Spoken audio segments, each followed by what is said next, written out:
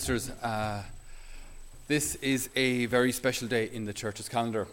We try to, where possible, celebrate the liturgy here in a way that makes sense so that we know what we're doing. So we started outside, and the reason we do so is because Jesus was processing into Jerusalem, being welcomed into Jerusalem with great acclamation and hosannas and cloaks being spread before him. Everything was wonderful. Everything looked so good. You can imagine the apostles going, yeah, we're with him. You know, he's our boss. Yeah, 3 years we've been together. Yeah, we're pretty tight. It's all good. It's all going so well, and it all turned so badly, so quickly. Welcomed in with hosannas and acclamations, and within a couple of lines, a couple of minutes here in the liturgy anyway, we're shouting. All of you are shouting, "Crucify him! Crucify him!" It's awful. It's just awful how quickly everything changed. From such great success and great acclamation and great joy to great tragedy. And so when we hear about the passion of the Lord's passion, death and resurrection, that word passion, it's so important to keep in mind that all of this is done out of love for you. So this isn't just a tragedy, poor guy got accused of some things and was condemned to death. This was all prophesied. The Lord knew this was going to happen, which I think makes it actually harder. You ever been to a good dentist, right? A good dentist, they have a knack. They're absolutely fantastic. They catch your jaw, they give it a bit of your cheek, and they give it a bit of a swing, and they say, "Going anywhere nice for the holidays?" And you say, "Oh, well, I'm thinking about," and then injection is in and done. Oh, it's pretty good. I get a feel a thing, right? Whereas it's the one who says, "Okay, this is going to sting a little. This is going to hurt. Okay, this is going to hurt a lot. Just relax." And you're like, absolutely, when you know what's going to happen, it makes it worse. When this is going to hurt. This is going to hurt. You're as tense as a nail, So Jesus knew. Jesus knew this was all coming. So why did he go to Jerusalem? If this is all going to happen in Jerusalem, go anywhere else. But he doesn't. He knows what's going to happen and he does it anyway because he loves you. Because this is the divine plan for redemption, the divine plan to wash us clean from our sins, to get us into heaven. Simply put, that's how it works. We're washed by the blood and water which flow from his side. We're given life through that, and because of that, we are able to go to heaven. We cannot will ever earn heaven on our own. Heaven is a gift. The mercy of God is a gift. It is never earned. So when we think of the word passion, isn't it kind of strange that when we think of the word passion, maybe it's just me, but like when you think of loving passionately, what do you think of? I mean, maybe don't think too hard about it. But I think we probably tend towards thinking of passionate embraces and passionate kissing and all that sort of stuff. So it's kind of it's a fairly exterior expression of love, to love passionately. But there is something much deeper to the way we can and should express love.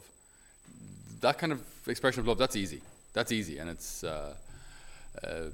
just responds to natural desires. It's all good. It's within marriage, it's okay. We won't get lost in. Okay, you get the point. It's that bit's easy. But loving passionately, as God loves passionately, is very, very different. The essence of love isn't just words. The essence of love isn't just gifts.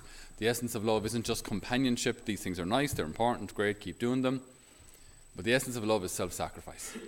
And anybody who's had a successful marriage knows that. Because if you only stay in marriage as long as there's no sacrifice, as long as it's easy, as long as it's nice, as long as the other person understands everything, as long as you never feel alone, as long as you're always accompanied, as long as you have your own desires satisfied, that marriage won't last a half an hour. But when we enter marriage knowing that this might be difficult, at times this might be challenging. At times, even within marriage, I might even feel alone. But because I love this person, I stay with them. Because I love this person, I will weather the storm. Because I love them passionately. Passionately. I love them even when it costs me something. I love them even when I have to sacrifice myself for them. And then we're beginning to love like God. Then we're beginning to understand what love actually is. I heard an explanation a couple of years ago of how we could understand the Eucharist, because again, it's one of those mysteries and miracles that how on earth do you get your head around? How do you get your head around what, when you receive Holy Communion? How on earth? How do we contain God? How can you understand the Eucharist? Even like when you're talking First Communion kids. And I heard this example, which I think is very, very helpful. When a mom feeds a child, without words, because the child wouldn't understand anyway, without words, as she holds and nurses the child, she's saying, "This is my body, and I'm literally giving it to you. Take and eat, take and drink. Take what you need from me. Take what you need from me, and I will give you life." All obviously the nutrients and enzymes and all these other things, but take what you need from me, and you will live. And so when we approach the Eucharist, there's a profound communication, Holy Communion. God communes with us. God communicates himself to us and says, "This is my body given for you. This is my blood given for you. Take and eat. Take and drink. Take what you need from me. Take it and you will live." So this is what it means to love passionately. When we hear the account of the Passion, that's what we're talking about. God who loves us so much that he empties himself for us. And the heart of this week isn't death. The heart of this week isn't suffering. The heart of this week isn't blood. The heart of this week is love. Passionate love. Self-giving love. The love of God, almighty and eternal, for you. So as we live this week together, as we live these liturgies and experience them, hopefully like we never have before, let us always read into everything that's going on. For everything from the washing of the feet to the Stations of the Cross that we'll hear, to the Last Supper, the Easter Vigil, everything should be permeated by God's love for us, and hopefully by our love for him, our response to his infinite and divine love. So we ask the Lord today to guide us through this Holy Week. We ask our Blessed Lady to accompany us in a particular way, as she who is always faithful to her Son and stayed at his side.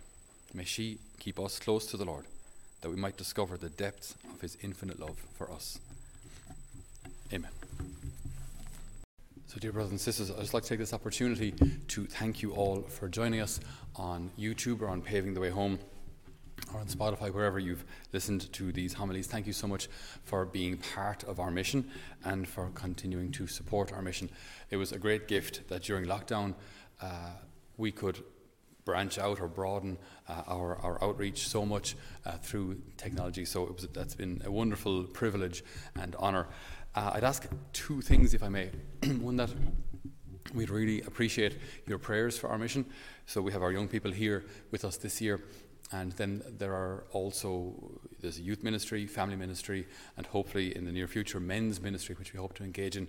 So we'd ask for your prayers for all of those outreaches.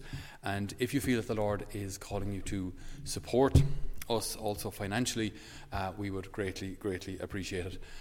Running a place like this is not cheap, and we do need benefactors' help to keep the show on the road and to keep our doors open and to keep this place of formation alive for the young people that come to us. We have opened our applications for next year as well.